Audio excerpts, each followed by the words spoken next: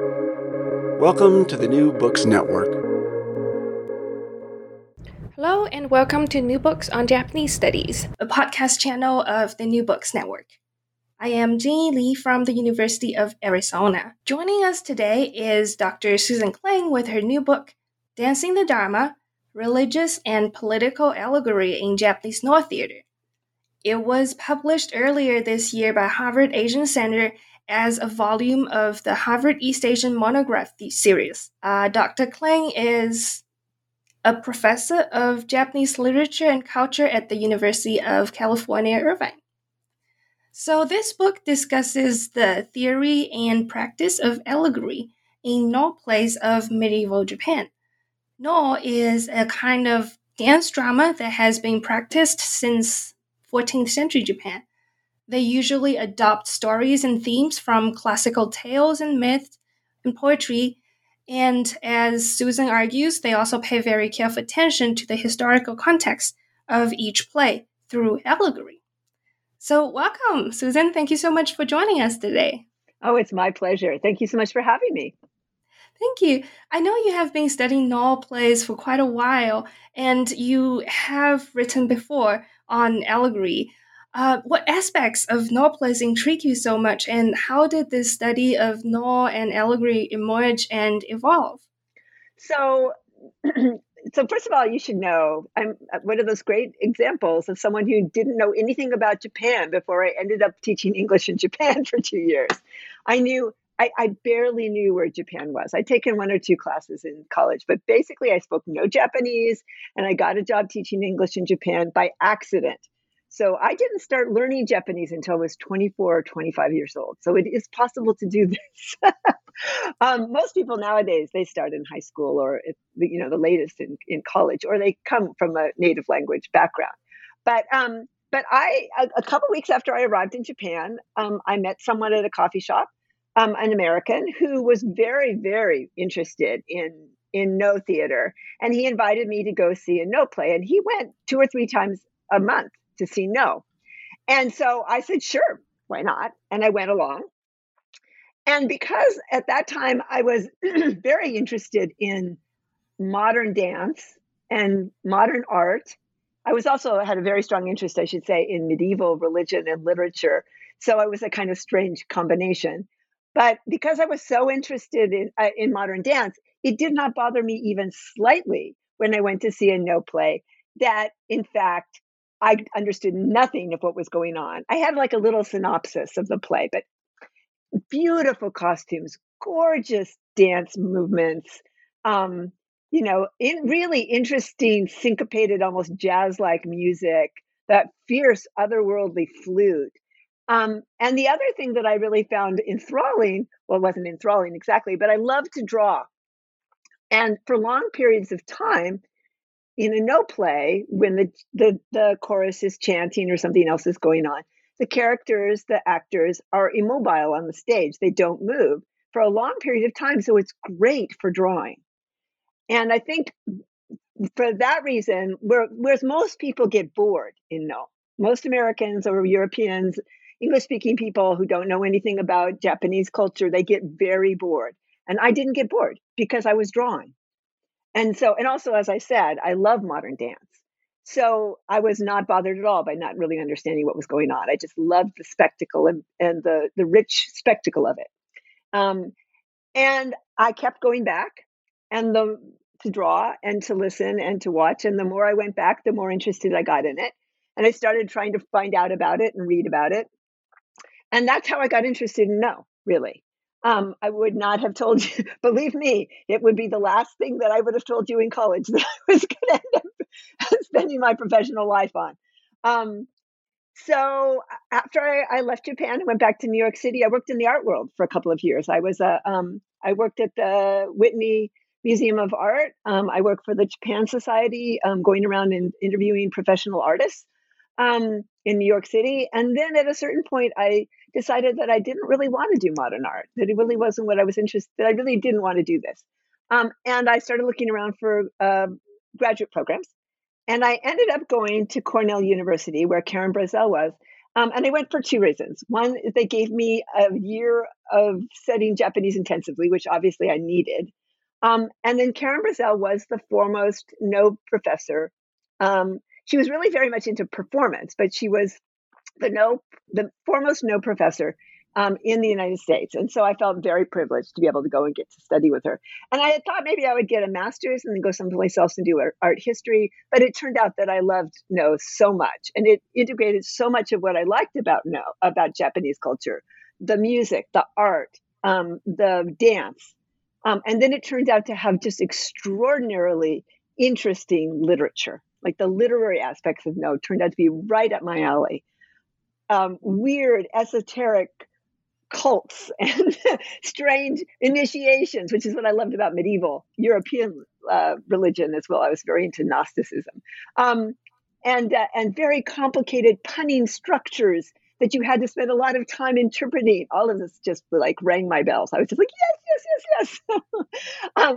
And so that's how I ended up being a no scholar. And I went back to Japan and on a Fulbright and studied with Mitani Kuniaki at Yokohama Shiritsu Daigaku, Yokohama University, and spent a year studying commentaries with him. And then Teriyama Shuichi, who was a professor in Kobe, came to Cornell and spent a year there on a Fulbright. And he also worked with me on commentaries. And that's how I was actually able to do the relationship of commentaries and No.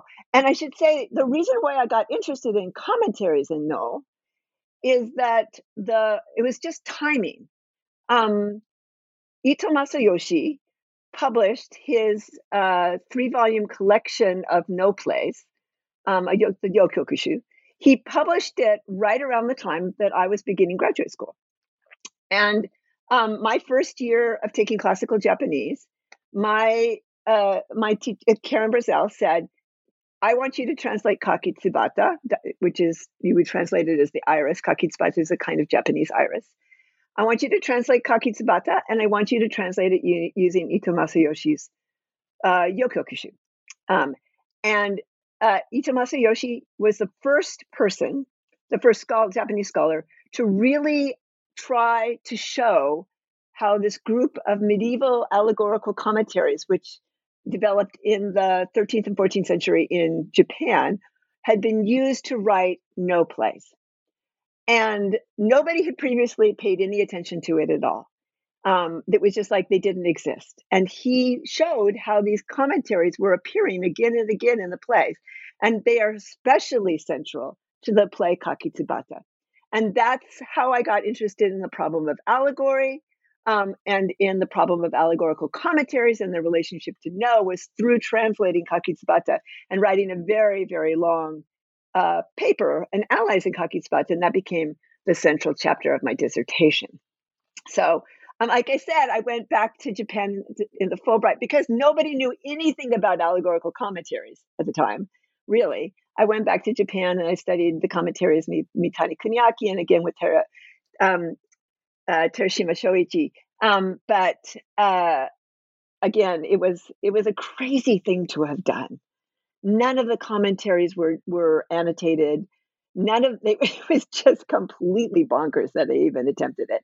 But my dissertation ended up being 500 pages, right? Because I felt like I had to do the development of the allegorical first I had to do, what is the problem of allegory in Japanese literature? Then I had to do the development of allegorical commentaries. Then I had to do, how do the commentaries show up in No plays? And then I had a bunch of translations. And obviously 500 pages is too long for a book. So my dissertation advisor said, split it up. You're going to do a book on development of allegorical commentaries, and you're going to do a book on the effect of commentaries on the No plays. So I did manage to get the book on the development of commentaries written in a timely fashion, at least in time to get me tenure. And so that was published in 2003. But in 2002, I had my first daughter. And in 2005, I had my second daughter. And somehow it took me until this year to get the second half of that dissertation published. And in fact, I expanded it an enormous amount. the book as it is published now is nothing like what I mean, the only thing that really remains from the dissertation is that central chapter on Kakitsubata. But otherwise, it's much expanded, including work on plays related. The central thing about Kakitsubata is it's related to Tales of Ise, and the commentaries on Tales of Ise or Ise Monogatari, which is a 10th century poem tale. And then, but I expanded my book to include also commentaries and plays on the first imperial poetry anthology, the Kokin Wakashu. I think that answers your question, right? Yes, no, that's such an inspiring story. I think even now there are a lot of non-Japanese speakers who go to Japan and be attracted, be intrigued by elements of the Japanese culture, usually popular culture. Some might be interested in no or joruri kind of stage performance as well, and they are always jokingly referred to as weebs. Mm. But it's just so inspiring to see how this love for these elements can turn into a lifelong career. It's very interesting. No one else that I knew in Japan, that I was in Japan at the time with, nobody else followed this path. I definitely went down my own, primrose path, for sure. Yeah, that definitely takes a lot of determination.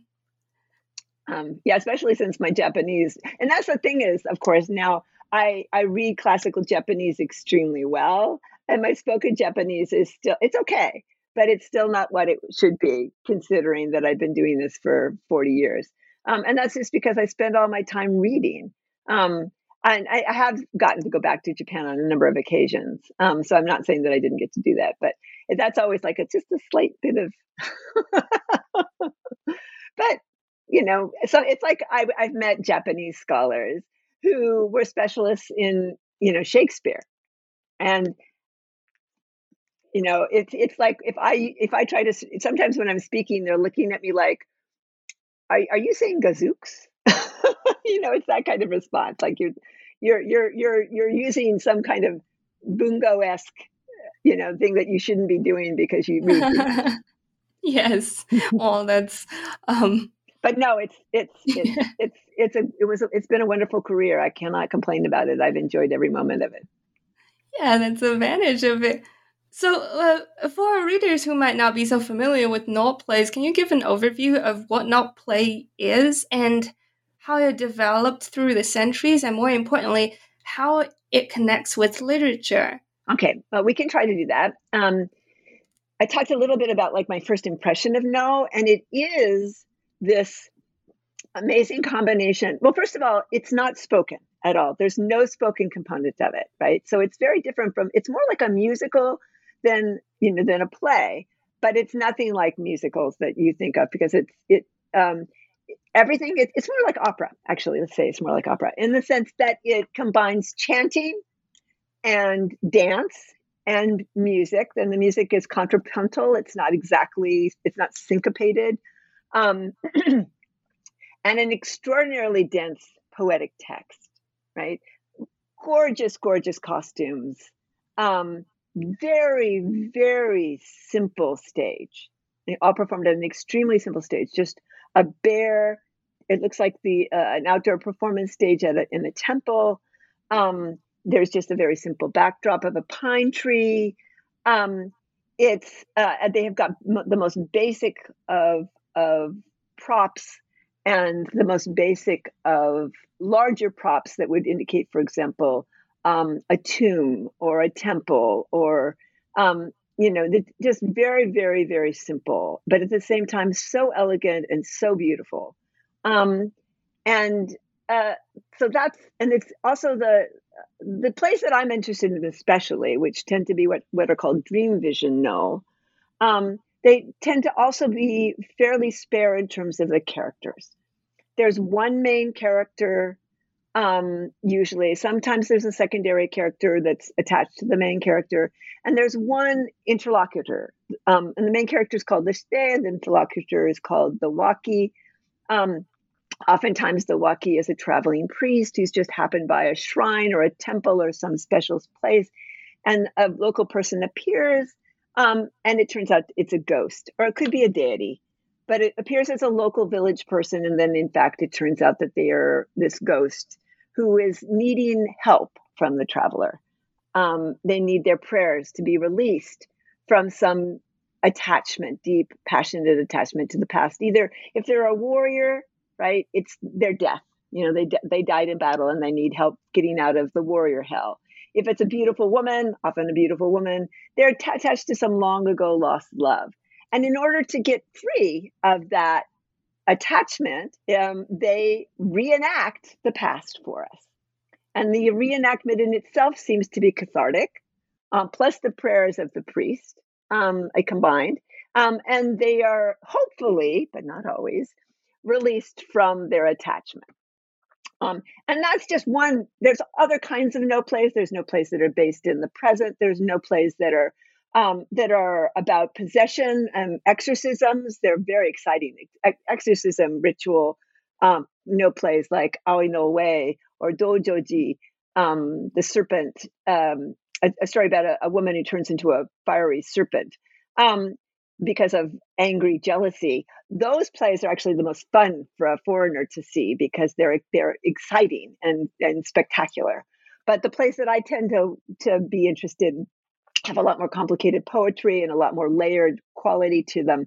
They tend to be these simpler dream vision no's.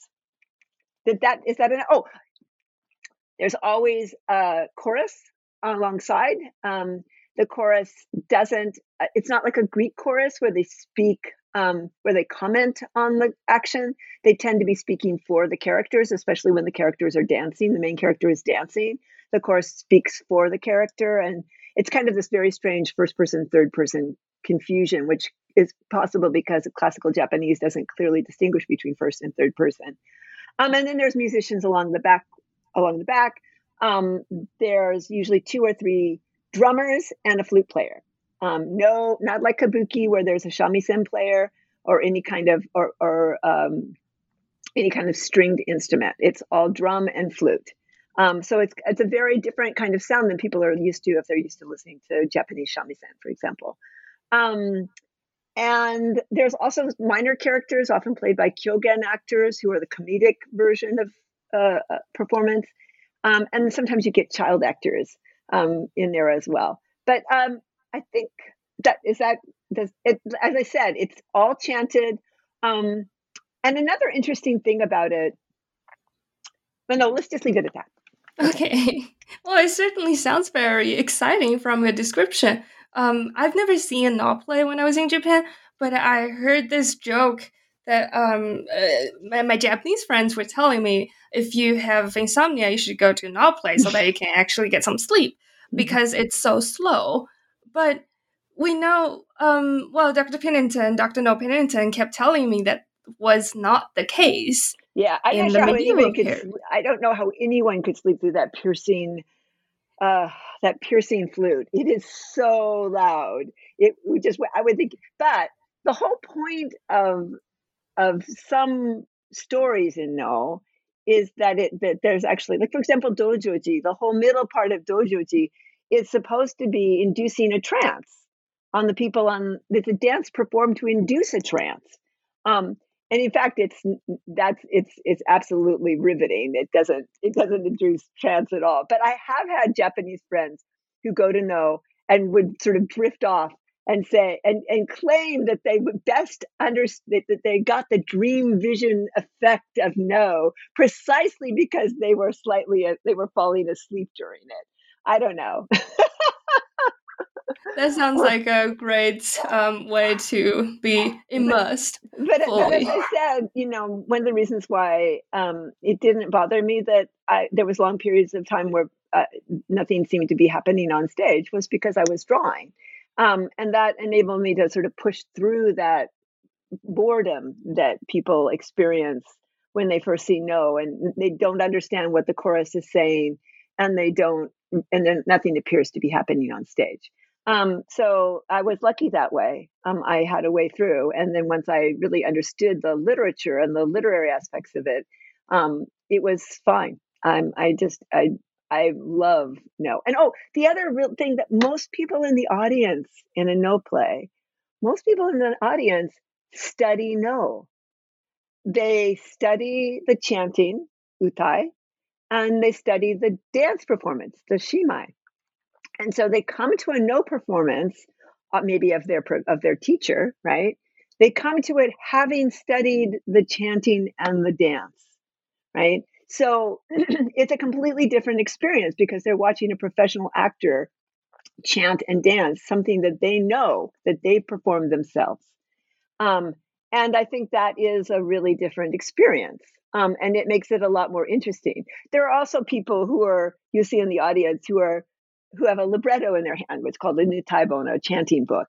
And they're actually just sort of looking down at the libretto and then looking up and looking down at the libretto and looking up. And I think they're not experiencing it quite as well. But I think there is this wonderfully immersive quality to being in a no play, watching a no play, particularly if you've actually studied it, the performance of it. And that's something that's so unusual as a performance art, truly.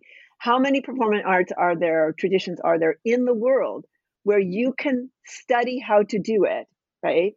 You can study the chanting and the dance. It's undoubtedly not exactly like it was, in 1400 or 1500 or 1600, but nevertheless, you can study it. It's a continuous performance tradition. And that's an amazing thing. And some of my best experiences in Japan were studying studying the plays that I actually worked on. I learned all the plays that I worked on. That is amazing. And hopefully after our listeners listen to this episode and read your book, when they go to a not play, they can try to identify these little elements that you mentioned. Well, nowadays too, if you go to a National No Theater, they actually have English subtitles in the chair in front of you. Right? When I went first, there was nothing. There wasn't even any English translations of the plays that I was watching. But now they've got subtitles. And so it's very much like watching opera in Italian. You can see what's going on as you're watching it very easily. It's a completely different, a much better experience, I think. Yeah, that's very nice. So the center of your argument in this book is allegory. I've read a lot of scholars of Japanese literature talking about allegory in poetry. And since poetry existed almost everywhere in pre-modern Japanese literature, it inevitably appeared in no plays as well, since no plays drew inspiration from literature. Mm-hmm. So, can you talk about what kinds of poetry, and more importantly, what elements of such poetry would appear in no plays, and how did these poems or their composers use allegory when they got incorporated into these no plays? Were they used in similar ways when they comparing to the original poems? Okay, so I'm really interested in this idea what you said about having read a lot of scholars of Japanese literature talking about allegory and poetry, and I think that's because you're a bunjin specialist. Because believe me, especially when I was getting started in this, in the far reaches of time, the 1980s, nobody was talking about allegory in poetry or no. In fact, it was very much the opposite. New criticism was still the dominant way of thinking about poetry and literature. And even as we moved into post-structuralist or deconstructionist and post-structuralist ways of thinking about poetry and literature, there still was this very strange kind of push against historicism, right? Which made it difficult to think about allegory. It really did. And so that was the situation that I was in the 80s. It's very different from the situation today, completely different world. And so really, I felt compelled in my dissertation to spend the whole first chapter, and actually I spent one of my entire qualifying exams, on sort of creating this genealogy of the sort of symbiotic relationship of allegory and symbol, and how allegory became devalued and symbol got pushed up, and then how at the moment when it's really the rhetoric of temporality, right? That this really very famous essay that reverses that allegory symbol valuation, and it's at that moment actually that allegory becomes the sort of preeminent trope of trope, and symbol gets pushed to the side in post-structuralist and then obviously in new historicist thinking, because symbolism tends to be universal. Its appeal is that it's universal. Its appeal is that you can easily understand it without having to know a lot of very specific details. Whereas allegory demands historical context. It demands an understanding of the religious and political and economic and social situation in which a play or piece of poetry is performed. And that really is very, very different. And so, I mean, really, my dissertation was a polemical argument for that. And on some level, although the situation is completely different, new historicism and really came to the forefront of literary history and literary history as a field became very dominant. If in the pre-modern field by the 90s, right? So when I published my book Allegories of Desire in 2003, it was already almost past the point where you needed to even make an argument for allegory. Nevertheless, I felt like in this book as well, I needed to actually talk about how allegory in Japanese literature, especially poetry, and in No, is in some ways significantly different from allegory as it is understood in Western literature. And I wanted to make an argument for allegory as a trope that made sense for Japanese literature. So that said, another big difference between Western allegory and Japanese allegory is that Western allegory and allegory really develops an allegoresis, allegorical commentary. It develops in kind of a reverse order. Allegorical commentary comes into existence in biblical exegesis, where New Testament scholars are trying to make sense of the Old Testament and trying to bring it into, make them work together. And to do that, they have to use allegorical readings that clearly did not make sense in terms of the original meanings of the text, right? And then from the development of allegorical commentaries, we then moved to religious allegory in text, in fiction, or in other kinds of texts. So it's kind of it doesn't work quite. In Japanese literature, we start with political and religious allegory, and allegorical commentaries do not come into existence until the medieval period. So it's also a kind of reversal. It doesn't quite work the same way. But we clearly have examples of political and religious allegory in the 9th and 10th century, in the Kokin Wakashu, for example, the first imperial poetic anthology. We also see it very much in the Manyoshu, which is the previous large collection of Japanese poetry. And so you'll get a religious allegory. For example, William Lafleur, in one of his articles on Buddhism in Japanese literature, gives an example of a poem that's really a witty allegory on the Lotus Sutra, which was the preeminent Buddhist sutra in the Heian period. This is the 8th to 11th centuries, 9th to 11th centuries in Japan. And there's this notion in the Lotus Sutra of the three vehicles, vehicles that will get you to enlightenment, right? And it also has this parable about the burning house, and another parable called the impartial rain, right? And so all of these tropes, these stories are, everybody in this period would know what the three vehicles were. They'd know the impartial rain. They would understand that in relation to Lotus Sutra. So we have a woman who's going with a bunch of friends. to go hear a Lotus Sutra lecture, right?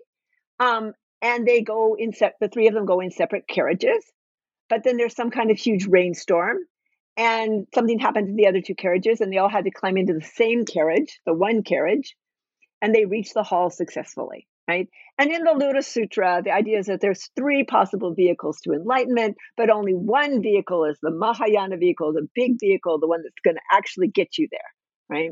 And so you should believe in the Mahayana, the great vehicle.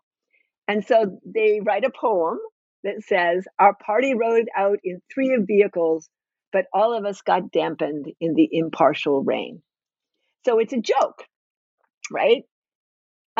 It's a joke. It's a witty joke, but it completely depends on your understanding, on an understanding of the Lotus Sutra, which anybody reading the poem would have known, right? But listen to how long it took me to explain the poem.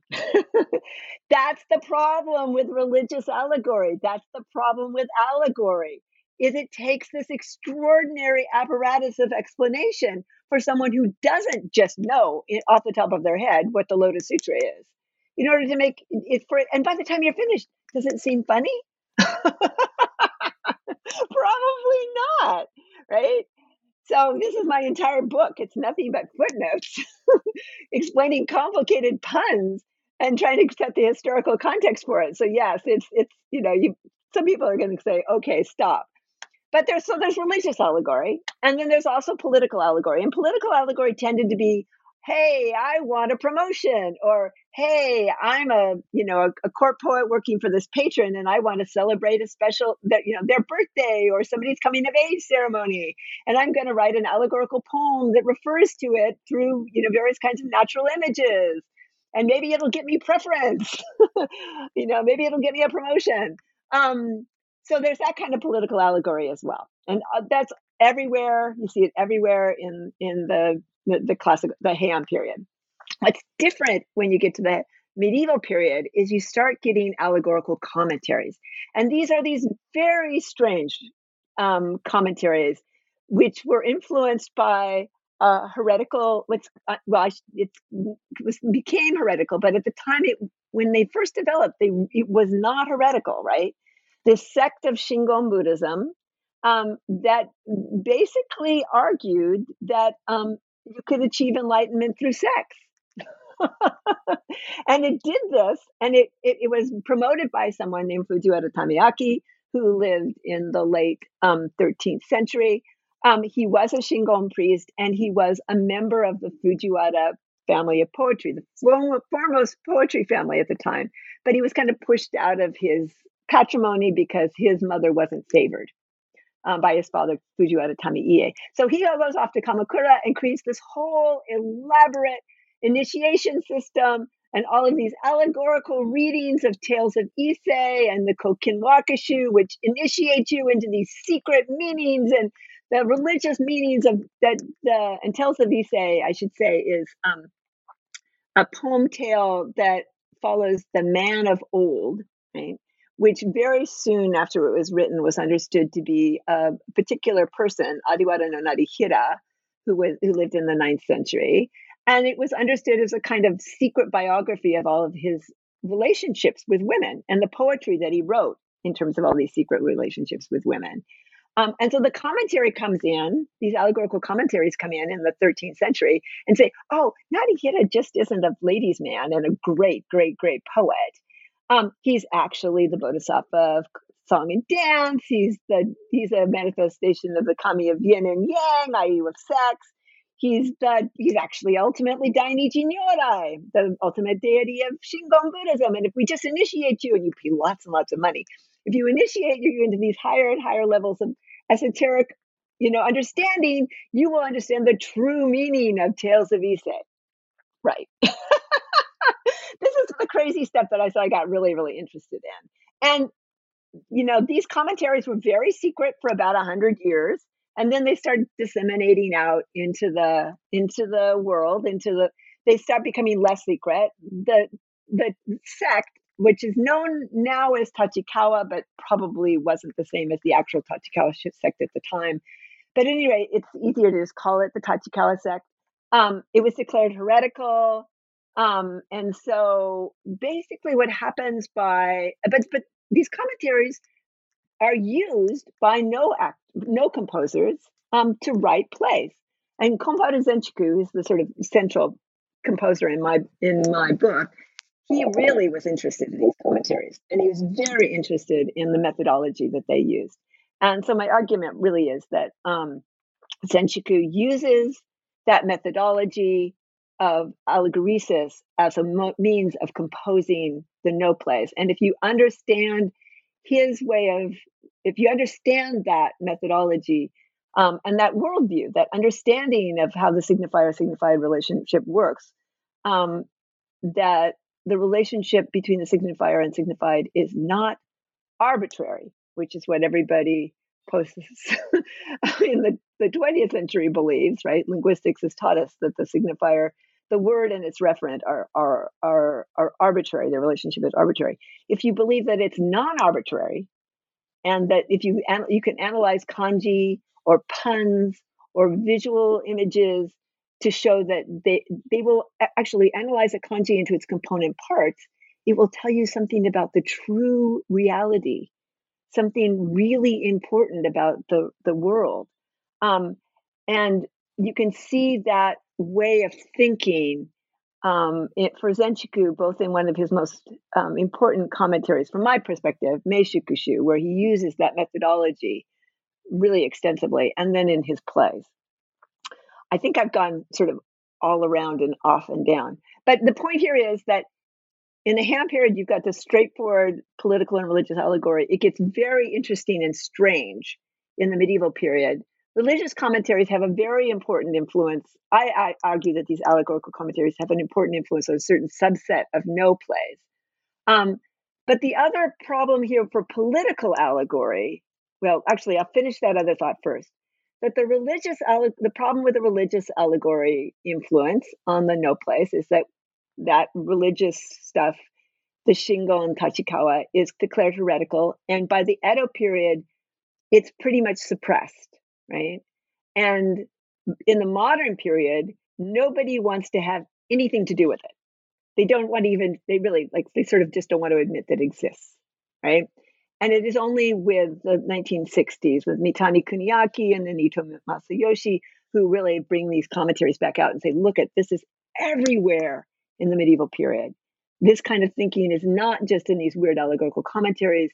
You see it in religious texts of all kinds, because what they were trying to do with this allegoresis, this methodology, is they're trying to bring together Shingon Buddhism, or Buddhism generally, yin yang, omyodo, and kami worship, what's now known as Shinto, right? And they're trying to bring these into congruence, and this allegorical methodology really works to do that, right?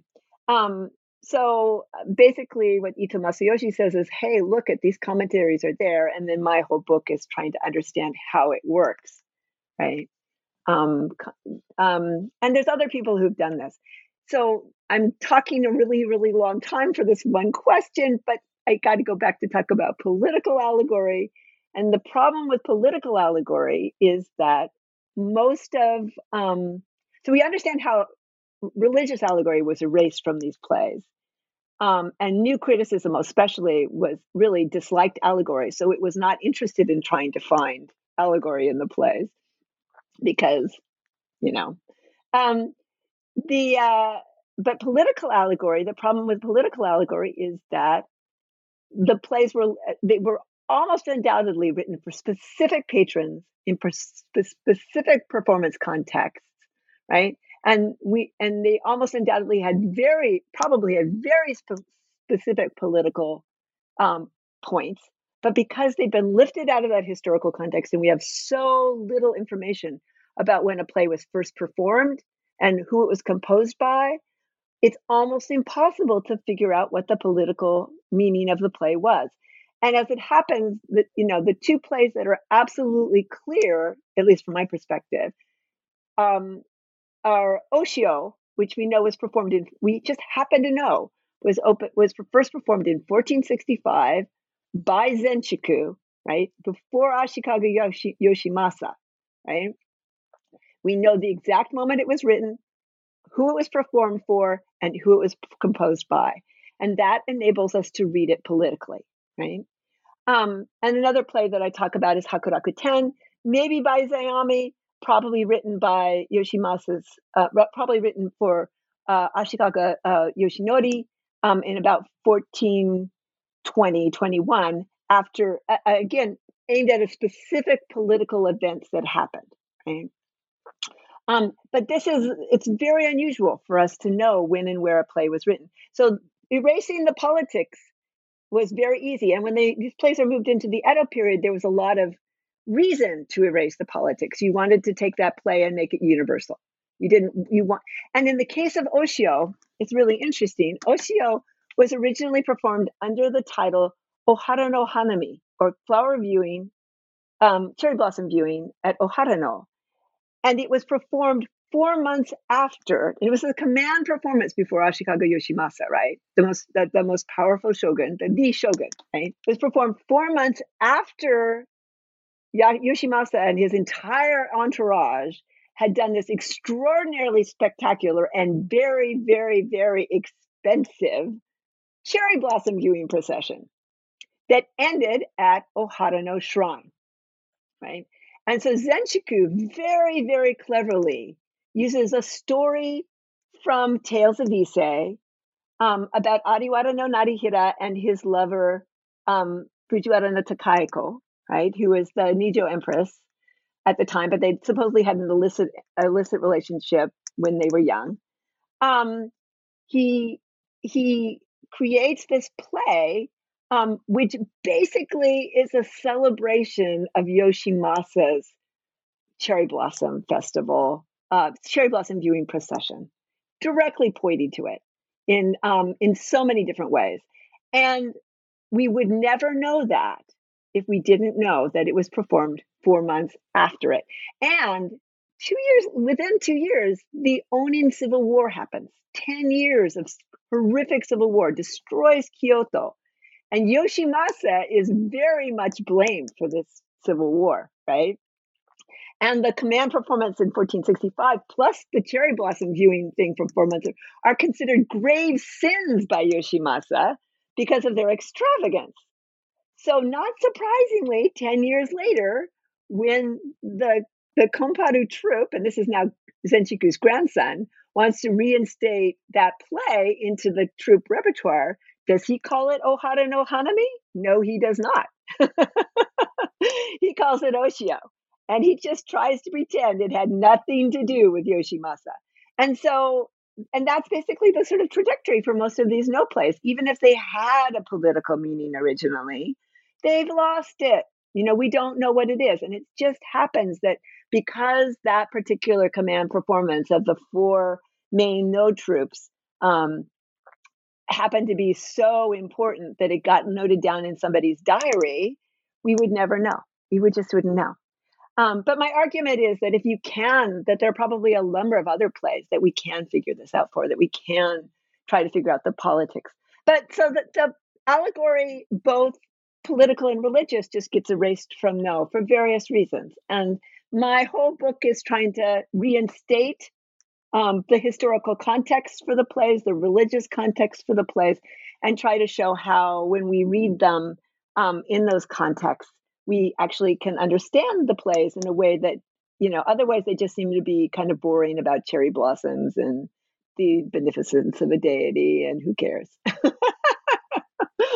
Anyway, I'm trying to make them seem, I think they're more interesting when we read them that way. I guess that's what. So what you said was absolutely fascinating, and I actually prepared these questions to connect the different parts of your book, but I think your answer just made a perfect narrative for how the two most important themes of Allegory worked throughout, not only in the not plays but also the commentaries of it. So I guess to move on to the next question, what I like most about your book is that you don't treat No simply as a piece of literary work, nor as stage performance alone, but a part of the changing entity of texts that were influencing each other and taking inspirations from each other. Are there any changes from the early stage of No to later periods in how they use other texts, how they incorporating commentaries, or even other No plays? So I think I sort of answered part of this in my previous answer, my rambling answer. But as I said, I suspect most early No was written for a specific patron in a specific performance context. And over time, those contexts were erased. And then the plays sort of float free of their historical origins. But that was extremely useful for the Tokugawa family in the Edo period. And the Tokugawa basically became the patrons for they designated 4 major No troops, and then they added the Kita school as well. And so there became 5 major No troops that they patronized and supported. But part of that, patronage was that they were not interested in political. Pretty much all the plays that were clearly political, right? Anything that really looked obviously political, that was dropped. They were dropped from the repertoire. And even things that were even slightly tinged with politics got dropped. So it was very important that these plays be modified or changed or smooth. All their rough edges or allegorical edges were smoothed out, so that the little things that might tickle your ear, like Narihira is the bodhisattva of kami and yin and yang. Where did that come from? Just sort of smoothly flows over you. Because the Tokugawa were really interested in using No as a kind of not ritual theater in the sense of a religious ritual, but like a political theater that would support them and support their ideology. And so in that sense, No becomes this very elegant, very smooth. The performance aspects of it are standardized. It starts really in the late 16th century. It starts being taught. The utai and shimai, the dance, chanting and dance, begins to be taught to patrons, to audience members, non-professional people, and so it becomes important to standardize the performance and the troops also want to standardize their performances.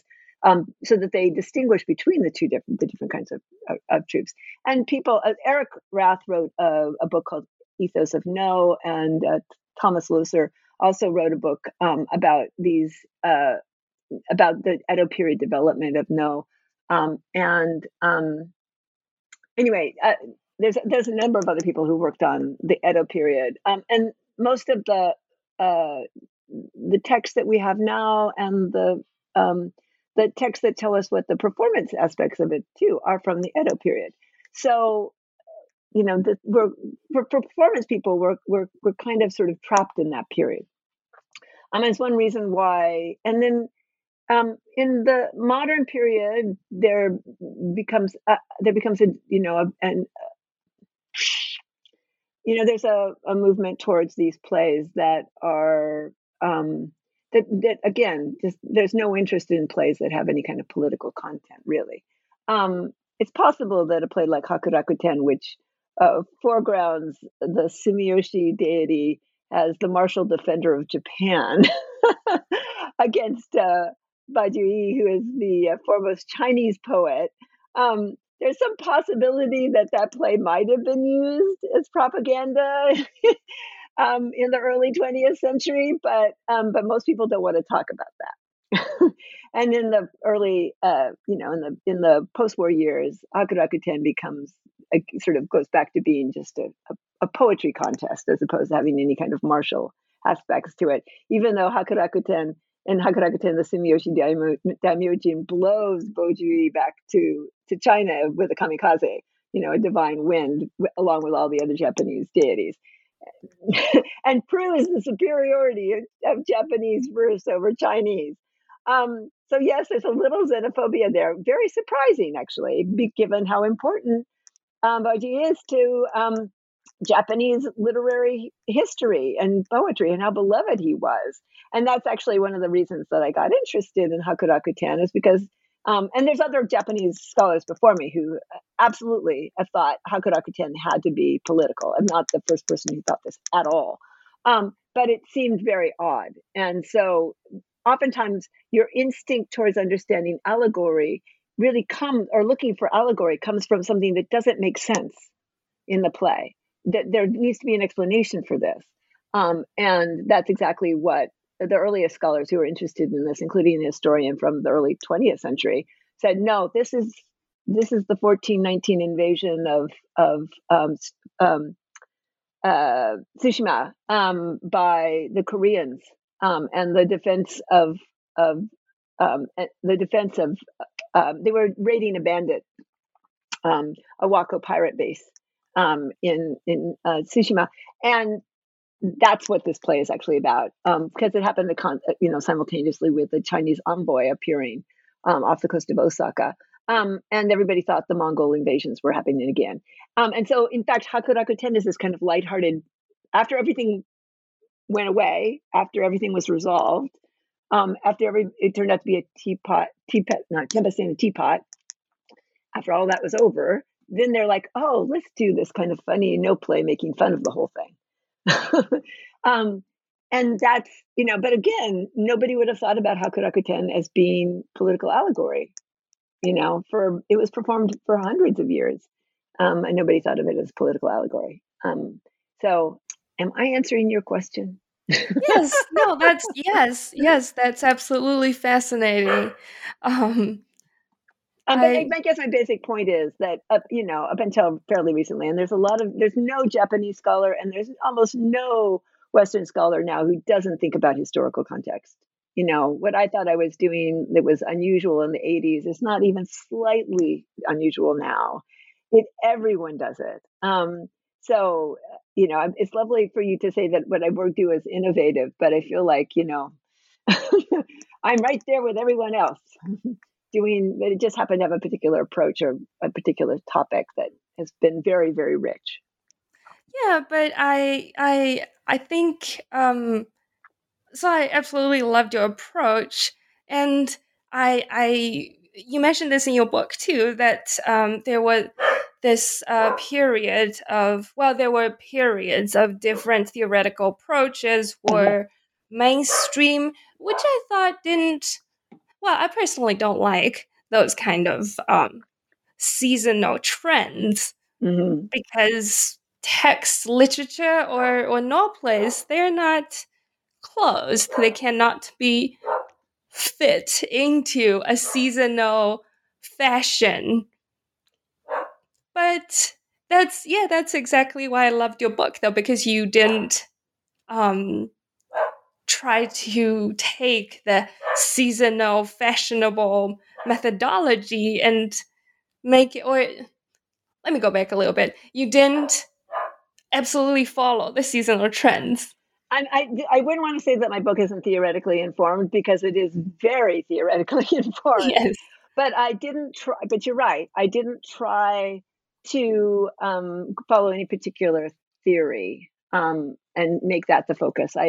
The thing about theory is that it's very useful for understanding text, but you always have to read it against the grain, because, of course, most theory is developed in the West, and we're talking about pre-modern Japanese literature. So you're gonna have to read it against the grain no matter what. And I think that's just true about all. That's all about all theory. It's just how we have to really.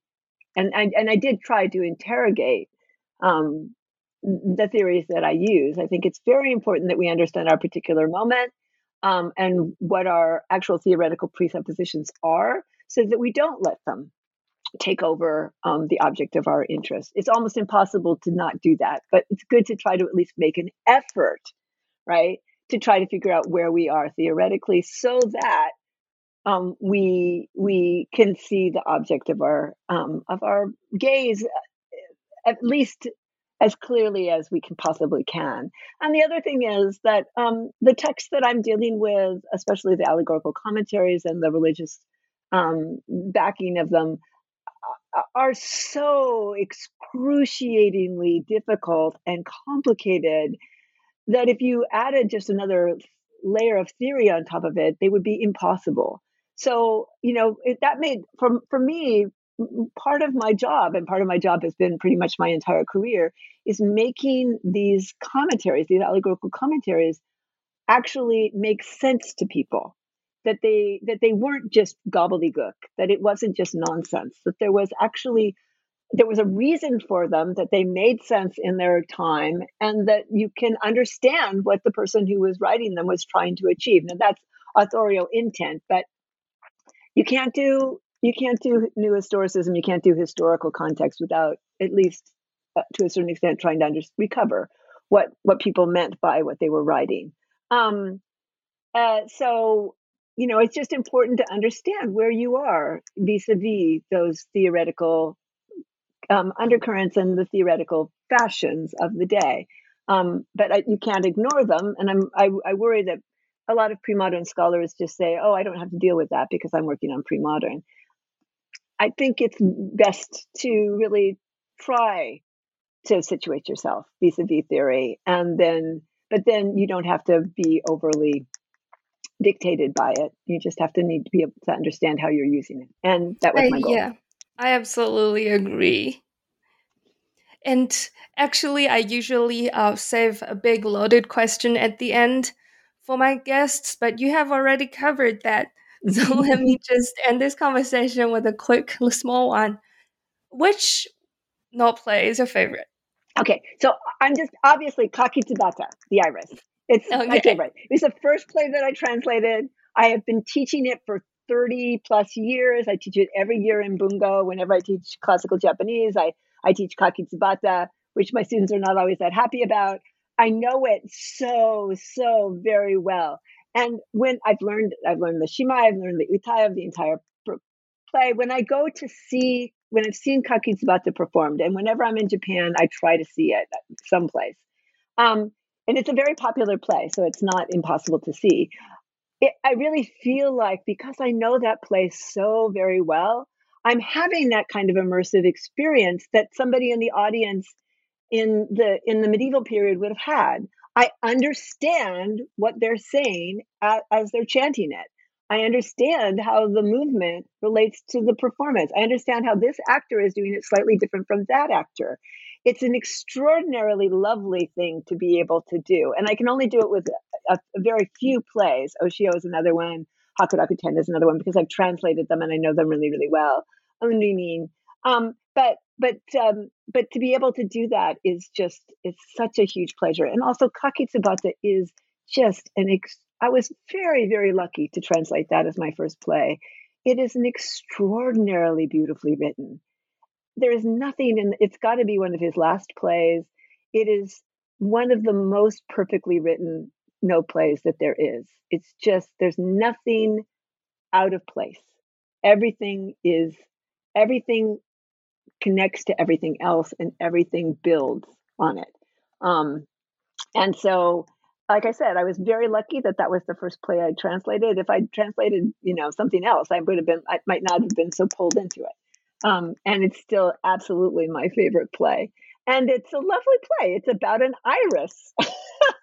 It's very strange. It focuses on an iris who believes a non-sentient plant who is who nevertheless appears as a beautiful young woman, and has become obsessed with her position as the foremost flower representing Nariwara no Narihira, because she was an important part of one of his most famous poems. And she's absolutely like, everybody should be paying attention to me. My deep purple color is the most important deep purple color. Pay no attention to all those other female flowers. It's me. And the arc of the play is that by reenacting Ariwara no Narihira's story as a bodhisattva and ultimately Dainichi Nodai, she understands that her position as an iris is not to be the emblem of his, passionate attachment, but that in fact she can also achieve enlightenment, and along with all the other plants and grasses, take them with her to enlightenment, which is just a lovely, very strange, but very lovely idea that the nature is also it's also possible for nature to be enlightened and to bring us with it to enlightenment. And the poetry, the extraordinarily complicated poetry, the multi-level punning, and I haven't really talked about that. That was the one thing I haven't talked about here. Is just the extraordinary punning and the level of analysis that has to go into these multiple layers of puns, which doesn't really exist. Except it exists to a certain extent in like Shakespeare, for example, in medieval literature, but it really is a special point for no, and makes it a absolute for composers, for plays where the composer like Zenchiku is really good at it. It's very, very fun. It makes the analysis very fun, especially for somebody like me who loves puzzles. I've always loved puzzles. And so that unlocking and unraveling, you can see me doing it in the book. Oh yeah. Oh, look at this. Oh, look at this. Oh, look at this. Yeah, Oh, this it's means truly this. amazing. And It's a very exciting process, intellectual process. And it definitely comes through. I was just listening to you talk about it. I was just so amazed by your passion and enthusiasm about these note plays. And I think it definitely comes out through your book as well. Oh, I'm so glad that you got that from Yes. it, because Yes. some of it was not so much fun, but most of it, all the analysis of the play, some of the analysis of the commentaries was kind of hard, but the analysis of the no plays was just pure pleasure. That was just Yes. so much fun to do, and I'm That's really very awesome. happy that I got to do it, and I hope I get to do more of it in the future. Yes. I'm definitely looking forward to reading more of it. Great. And thank you so much for this wonderful conversation. Thank you. Thank you. Thank you for joining us today. And for our listeners, to learn more about Allegory and Japanese note plays, check out Susan Klein's Dancing the Dharma, Religious and Political Allegory in Japanese Note Theater. This is Jingyi from New Books on Japanese Studies. I will see you in our next episode.